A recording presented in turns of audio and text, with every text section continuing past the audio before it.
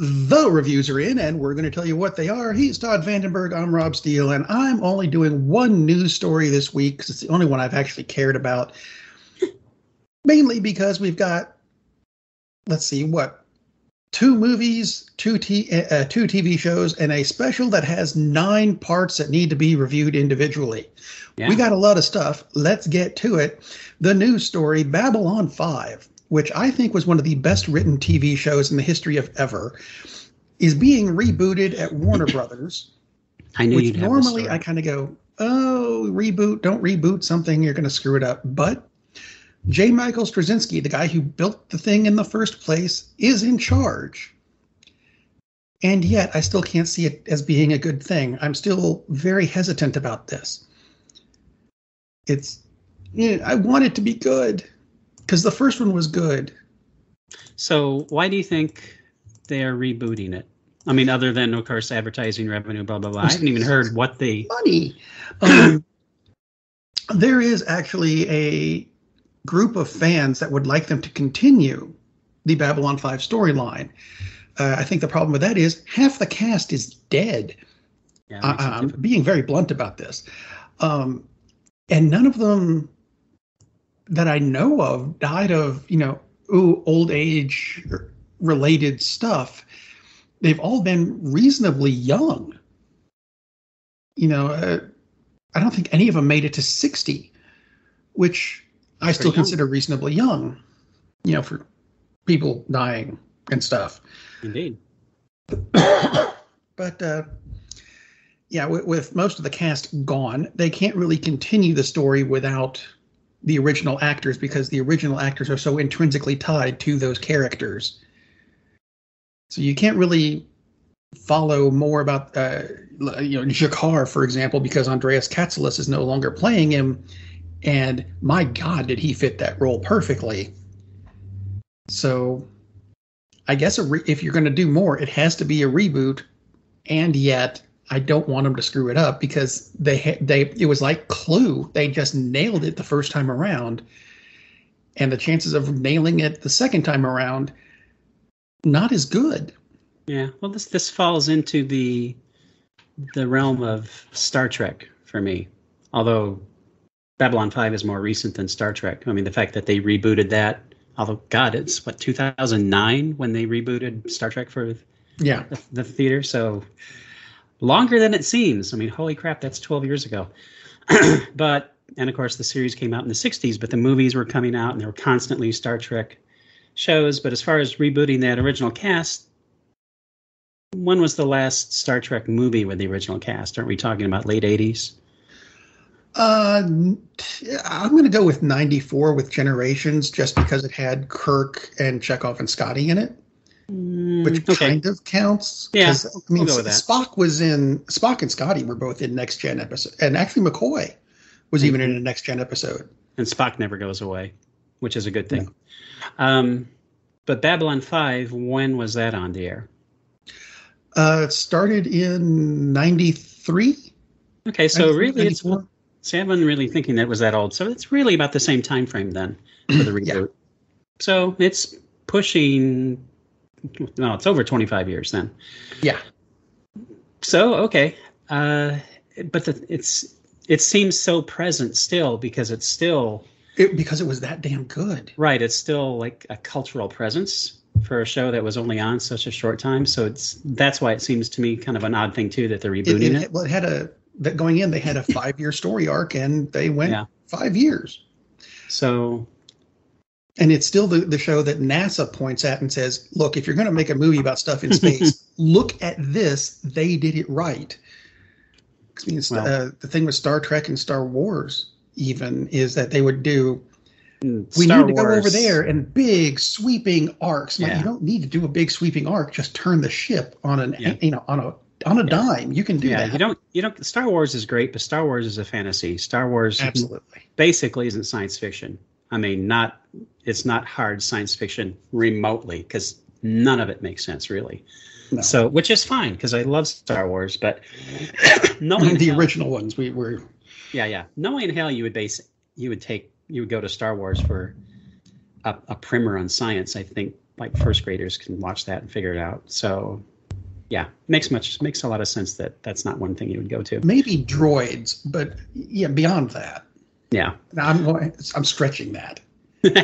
Stretching that quite a bit. At least they have gone to the progenitor of Babylon 5. So if it's got a shot to be good, at least they went to the source. So that's at least that part is good news. That I think is good. So anyway, speaking of reboots, you watched one this week, and I got to admit, I hadn't heard of either of them or the book it's based on. So what I watched is the original story. So the reboot is coming out in December. Oh, okay. It's called Nightmare Alley, and all signs point to a great film. So let me talk briefly about Nightmare Alley, what's coming. This is coming in December. This is Guillermo del Toro's next film. Has a hell of a cast, as in Bradley Cooper, Cate Blanchett, Rooney Mara. Really good cast. The premise is Bradley Cooper is a carny worker. He's just kind of a grifter, and he kind of works his way into a friendship with a woman who does a mentalist act. So, where I was like, oh, I see this, hold up the questions, and I can't see the questions. And they had some little scheme going where there's mirrors working and everything else. That's how she sees what the items are, because they swap out cards with the questions. And then later on, they develop a code, and he moves on from the circus and hits the big time and does like shows in fancy hotels. And then he starts getting clients because they believe he really has these psychic powers. So it's a very cool story. The lead is basically a son of a bitch. And I like that they cast Bradley Cooper for this, because he can definitely do that. So he's not really even an anti-hero. He's kind of a scumbag. At least he is in the original film, which is what I'm going to talk about now. So this film was actually made in 1947. And oddly enough, a couple people who have talked about the upcoming film by Del Toro have talked about, it's based on this book, but they never mentioned the fact that, it's also was already made into a film the year after the book you mentioned. It's odd to me that someone writing about films is unaware of this. So the original, also called Nightmare Alley. And convenient. You have the premise before you. Tyrone Power played the lead. It bombed at the box office because he was a major film matinee idol back then. A lot of these swashbuckling films that were popular back then, as in literally swashbuckling, like playing pirates and stuff like that. So he always played this heroic figure, and he definitely went against type, playing this, to say the least, a ne'er-do-well, but I prefer to call him a scumbag. Very manipulative, almost like a sociopath, I would say. But he is terrific in it, and I've already told you the premise. And it's this great, it's something of a suspense film, because you're watching what happens. I mean, this is one of the classic film noirs of all time, really. And because you're not sure where things are going to take you. You're not sure what's going to happen with this character, because it's Tyrone Power. It's this, that's always in the mindset of someone when you watch, especially back in the 40s, when you're watching someone play a role and they're playing against type. It's like watching Jimmy Stewart playing a villain, which he actually has done once. But it's so against type, it really makes you think, okay, where's the turn going to come? Where's the turn going to come? When is he going to be a good person? Like, I'm not going to say whether it happens or not, but this is a really dark film. Also a really dark film as far as the way it's shot, because it's film noir and there's lots of use of shading, and it's, it's the metaphor for the moral ambiguity of the characters. I'd say he's not too morally ambiguous. He's basically just an SOB. But it's fascinating to see his climb and how he uses people, and how some people stand against it, some don't. But it just has a great character arc, and it starts from the very beginning. They basically tell you what's going to happen if you are thinking ahead. And sure enough, it does. I really, really like this movie. IMDb rating is, 7.8? Pretty high. Yeah. pretty high. It's in black and white, so if you're one of those people who gets freaked out by black and white films, it's like, okay, well,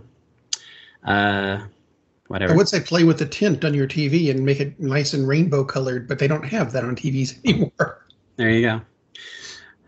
Now, one thing that does say that this is not a remake of the film, but it's a readaptation of the original novel.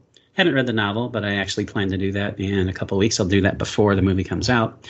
So definitely there could be some major changes. But the premise is there. The premise is definitely there. The main characters are there. There will definitely be a couple changes because there are a few things that Stanton does. That's the lead that you couldn't really get away with morally back in the 40s, but you could now. It'll be interesting to see what they do because from the trailer, this definitely looks like it's a period piece and it's set in the 40s, and it almost has to be for it to work, for the plot to work the way it is. So I'm really looking forward to the new one. And by all means, whip out an iPhone and go, oh no, that can't happen because of. Yeah, exactly. But definitely, if you're at all interested in the new movie, which again is coming out in December, you definitely owe it to yourself to watch the old version, which is Nightmare Alley. And I happened to catch it on Criterion Channel, which is a lovely service. It's not free, but it's definitely worth the money. It might be on Turner Classic Movies as well, but hunt around and you should be able to find it. It is excellent. And so you shouldn't have to feel guilty about doing it. Very well done. So we're going to jump from 1947 to 2021. Thank you very much for that. Didn't even talk about it in pre-pro. Hi, Ted. Beat you this time. Yep, you win. This again, I am talking about the film The Guilty. Stars Jake Gyllenhaal. This is on Netflix, so odds are you do have access to it because you are one of the billions of people who have Netflix, of course. Are you on the planet? Chances are you've got Netflix. Pretty much. So this film is about a police officer who apparently is under investigation for something, so he's on desk duty. And he is stuck working 9/11. So he's answering 9/11 calls. This is the last day he's got to do it. He's going in for a hearing tomorrow, so he's under some stress. He gets a phone call from a woman who maybe has been kidnapped, and she is absolutely panicking. So he tries to track her down. So he goes through all the machinations of trying to figure out how he can track her down and find exactly where she is, because they can see basically where she is from the call because of cell phones, but not exactly. And she just gives him some very basic info. She's in a white van. This happens in Los Angeles. Guess how many white vans there might be in Los Angeles? More than all one. of them. Yeah. So going to be kind of tricky to track her down. So it's this suspense film of him trying to direct cops to find her. They're also trying to find out what's happened at the home because she has two small kids. And the captor is her husband, her estranged husband. Some violent acts may have been done. So we've got all this suspense going on. And at the same time, it's this great character study of Gyllenhaal pulls off fantastically, which is hardly a surprise because he's a terrific actor. This is not a solo piece like Locke was with Tom Hardy, where he's driving in the car and it's literally just Tom Hardy on the screen the entire time and you just hear some voices. There are other actors that do appear, but Gyllenhaal is on screen for 100% of this film. This is totally his piece. He is terrific. One thing that surprised me is the voice cast. Peter Sarsgaard, one character. Ethan Hawke, another character. Just voices. Kind of rare that you would have that happen, where you just have actors in a live action thing anyway. Right, exactly. Paul Dano also just does a voice. Kind of unusual that you would see that. Possibly the reason for that is the director's Antoine Fuqua, who you might know him from Training Day. So not quite sure if this is as good as Training Day, because holy crap, that is one hell of a movie. But I can say it's pretty close. I mean, this is a really good, works as a suspense film, works as a character study. As it goes along, you're also finding out more and more about what this hearing is about for Joe, who is the character that Jake Gyllenhaal plays. Really, really good. Very, very much enjoyed this film. Of the two, I would probably go with Nightmare Alley, but boy, it's really close. And if you're one of those people who's, I can't watch a black and white film, well, then The Guilty is obviously the one for you to watch. Plus, it's probably getting easier to find because it's on Netflix. But both of the films, highly, highly recommend. See, now we're going to wander into something that I'm not sure I'm wanting to recommend it. It's not bad. It is certainly not bad, as opposed to something else we're going to get to later. But anyway, yeah, Foundation, sorry. I did find out that they are going to do this Asimov series on Apple TV in an 8-season story arc. Yep, that's the plan. And here we are on episode 3. We'll see if that happens, though. Yeah. I spent a lot of this episode going, where the hell are we going with this? Because I don't remember this from the book, and I grabbed the book, and I was right. It doesn't seem to be there. Yeah. We spent a lot of time wandering around with the Emperor. We did. Why? It's a loose adaptation. It's a very loose adaptation. Did we get a follow-up on the cliffhanger from episode 2? Not yet. No. And I don't mind that it's a loose adaptation, but I wasn't sure where we were in this episode either. I mean, there's some time jumps as it goes along, then I figured it out. But to me, this was the weakest episode of the 3 so far. I liked it, but it wasn't bad. It was just weird. And I think my main fault with it so far is that they keep talking about the vault, where Harry Seldon kept all of the future stuff. It's a levitating thing on a hill, ? Because I'm reading the book, and that is not at all the way it seems to be described in the book. Well, I mean, it's an adaptation, so... Yeah. I mean, Harry Seldon's character, his character is the same, but his character arc is already different. Which is weird. So right. So, I mean, I like the fact that they're changing it up because most books, I want to see them do something different because I've already filmed it in my head, basically, when I read it. So I want to see a different interpretation of it because probably they're not going to be able to do as good a job of what I read just because in my mind, that's what I've created. So I like the fact that they're changing this up. But yeah, this was a little bit. At the same time, I'd like to know where we're going. Yeah, exactly. And Can I have a map, please? That one was episode 3 is definitely tricky. As it went on, it made more sense, but it's definitely more out there than the first 2. Well, they're all out there because they're out on the rim. But anyway. Yeah. Actually, speaking of changing from the book, let's wander over to the what if section. Many changes. Many changes from the books. And right from the beginning of this one, the first line in this episode is, "You've heard this story before." And the first thing I wanted to do was go, "Oh, fine, click." I didn't. My daughter reached for the remote reflexively. I'm just saying. You hadn't heard this story before. Not specifically, but still, it's not a bad episode. Basically, Ultron discovered the Watcher, and Ultron has the Infinity Gems and Vision's body and everything, and he discovers there's a multiverse, and so they bring in Arnim Zola to save the day? ? Which makes sense to me. It does. And then they brought Doctor Strange in from what was his episode 4 or 5 or something? The dark. He came in at the end, so apparently they're going to bring in all of the other What If episodes to beat Ultron at the end in episode 9, which is the season finale. Fine. Here's my catch. Maybe they will. Yeah, allegedly. Maybe they'll beat him. I mean, they're going to bring everybody in, but remains to be seen if they're going to beat him. Here's my problem with it. Ultron wandered between dimensions carrying the Infinity Gauntlet, which worked in the other dimensions. Now, according to the books, if you switch dimensions with the Infinity Gauntlet, it stops working. Yeah, but they changed it. I'm okay with that.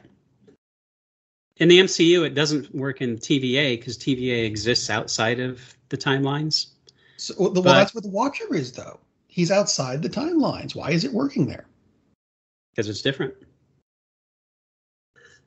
I'm just looking for consistency. That's all I'm looking for. Well, I mean, I'm okay with them changing it because, for one thing, they actually made Ultron. It was fun to watch. I'm just looking for consistency. They made Ultron a threat, which is very nice compared to Avengers: Age of Ultron, that's one of the more underwhelming, sadly, Marvel films because Ultron is a big bad, and they handled Ultron like they handle everything else, which is not the way Ultron should have gone. So I really like the fact that they brought Ultron back. I like the interaction with Thanos. Yes, there's interaction with Thanos. And that made sense to me. Some people are talking, well, how did that happen? It's like interaction with Thanos. Yeah. There's not a whole lot of interaction with Thanos, but Well, because you have a being, Thanos, not say a human, but a humanoid, compared to a cybernetic thing which processes at a much faster speed. That's why. Plus, one of the characters perceived the other as, oh, they have something interesting. The other one was just kind of like, what's all this then? Yeah. So that's why that worked out the way it did. Makes perfect sense to me. I don't mind that one bit. I'm still not looking forward to Captain Carter. Yeah, I'm fine with Captain Carter. Name. It'll be interesting to see how this plays out. I'm curious to see, spoiler alert, Ultron makes it through this episode. Let's just say that. Because It would be pretty stupid to introduce him and then just waste him in something as episodic as this. So he's definitely the big bad in this storyline. Whether they're going to resolve it in the last episode, who knows? I hope they don't. And again, this is a multiverse, and this is what if they resolve it, they can do it again because this is the multiverse. That's the whole point of it. Something happens in one universe.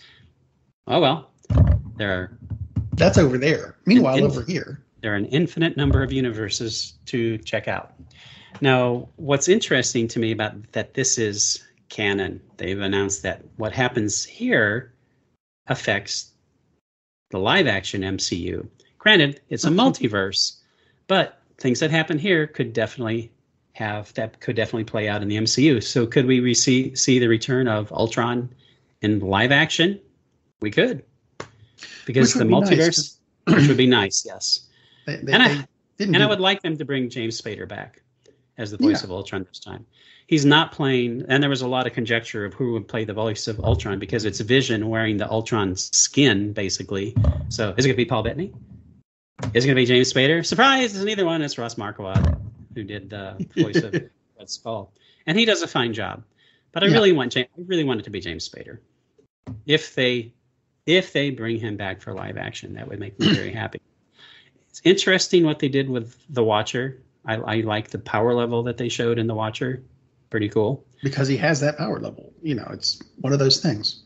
And so, I mean, this is really my favorite episode so far because they're tying things back together. But mainly because, they decided to use Ultron correctly as opposed to some random villain that will just wipe out. I mean, they should have treated Ultron the way they treated Loki. Not to that extent where we need Ultron in like every other Marvel film practically, which is almost what Loki became, which is fine because it's an awesome character and it's an awesome performance. Not complaining about that. But he was like that in the books. He was in every book for a while. Yeah, I mean, he first appeared as an Avengers villain. So, the performance, and some people are talking about, well, because it starts out with two of the underpowered Avengers characters, shall we say? And people were talking about, well, why would they survive? And it's like, I think they would survive precisely because they're underpowered characters. Like, they're no threat. Who cares about them? Exactly. I think it makes perfect sense that those characters would survive, whereas Iron Man, Thor, spoiler alert, they ain't around in this particular universe because Ultron's already played his little games. Oh, there they are. They're dead. Yeah. And I like the fact that there's lots of throwbacks, like in all of these, but there are throwbacks to the Vision that they had, not Paul Bettany's version of the Vision, but Cap laying there with his shattered shield, and the trio of the main Avengers laying there, all wiped out. It's like, yep, there they are again. How cool! So I really like this episode. It would have been nice if they had been able to get James Spader on board. Would have liked that a little better. But they got Toby Jones back. I mean, I'm basically pretty shocked at how many of the original actors that they got back to do the voices for this.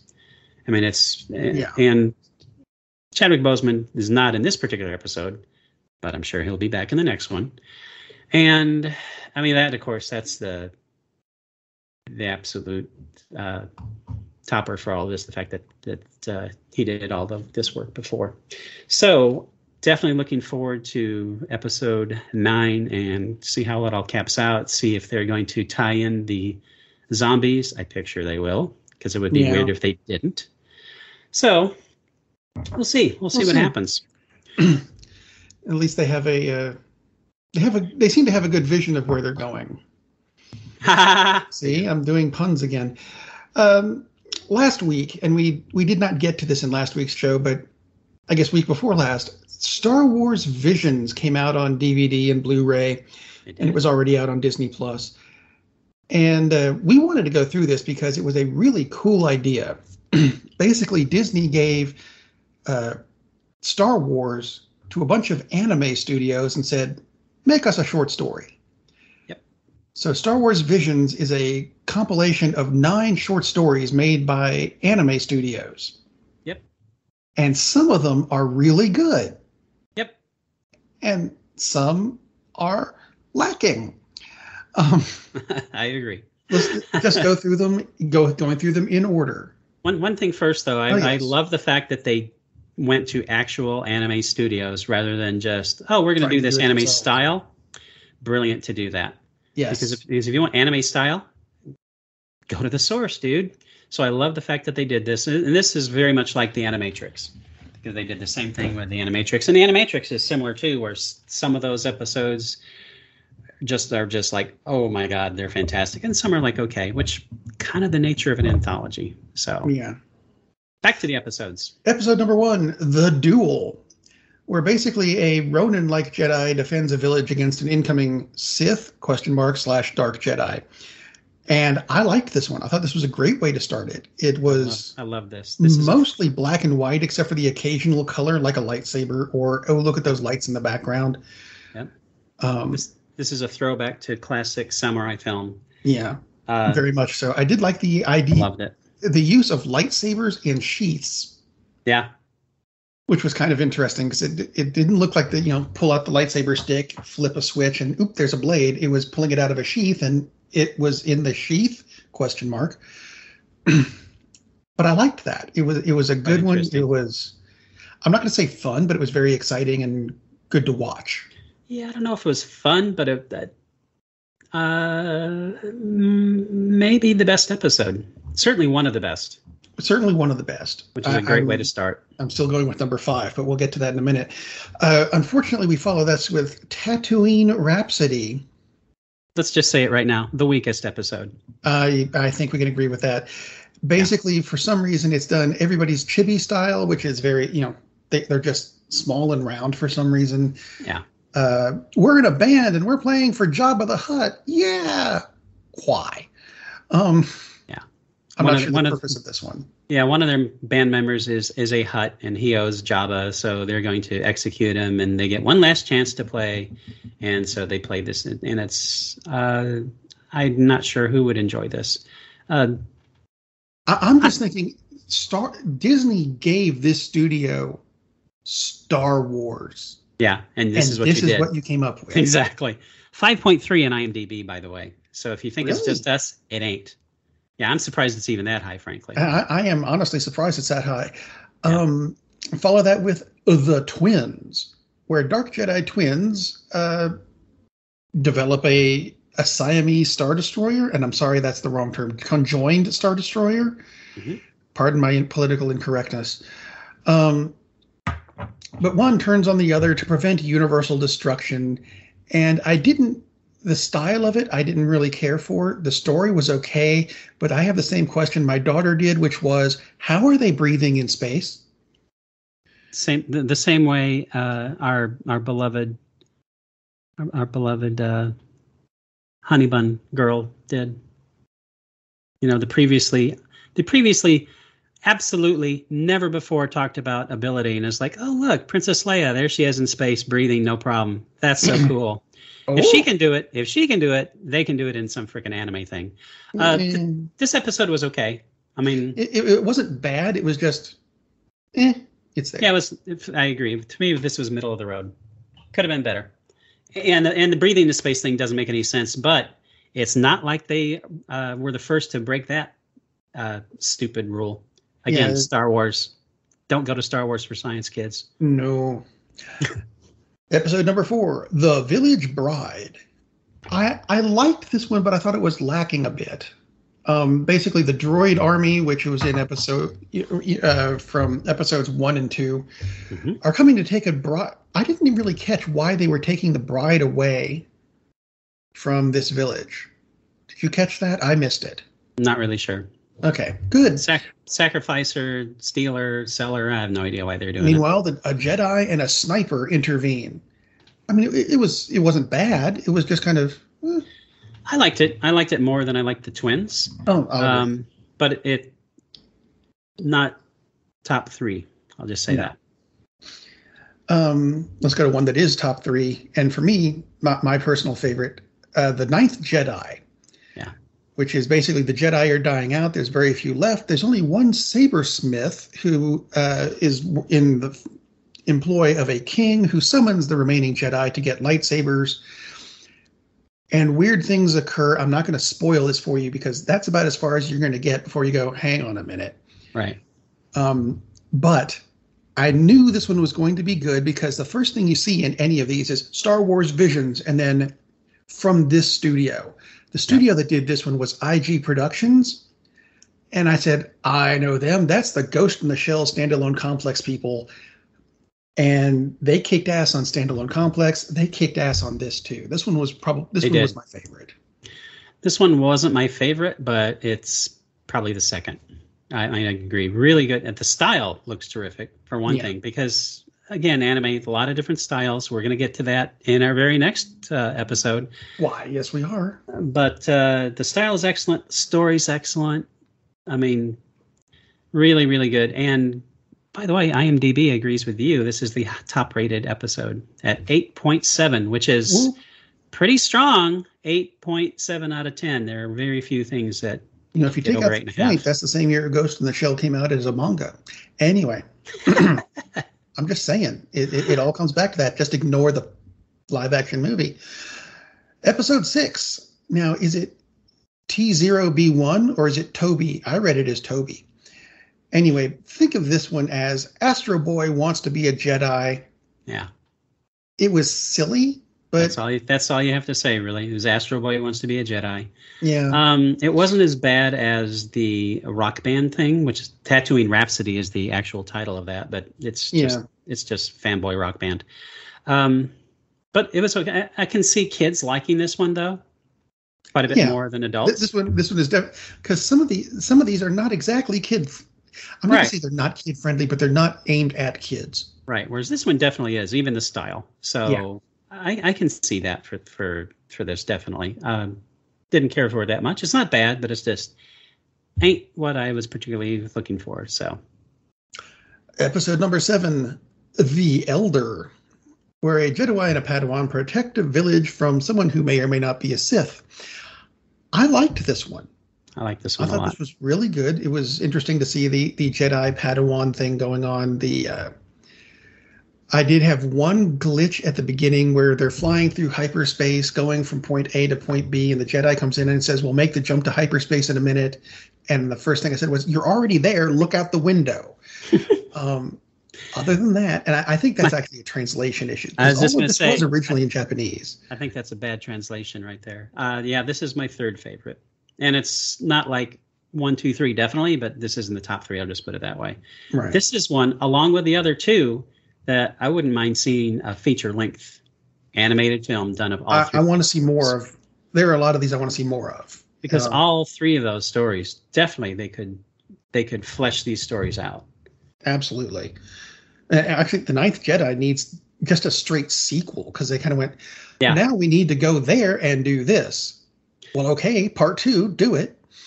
And hopefully they will. So episode 8, Lop and Ocho were a family that are actually secretly Jedi, adopt a rabbit girl alien thing, girl stuff and they try to reunite the alien girl tries to reunite the family when the older girl turns into a Sith. I'm not sure what else to say about that. I didn't really get invested in any of the characters to care enough about them to make this one of the better ones, but it looked good. I didn't either. It's good, but it's not, well, obviously not in the top 3 because I told you what my top 3 were. Same here. Liked it better than T0B1 or Toby, or I like The Village Bride better than this one. This one was okay. It's worth watching. I'll say that. And episode 9, I am going to mispronounce this because I don't know that they said it in the series. Akakiri. That looks right.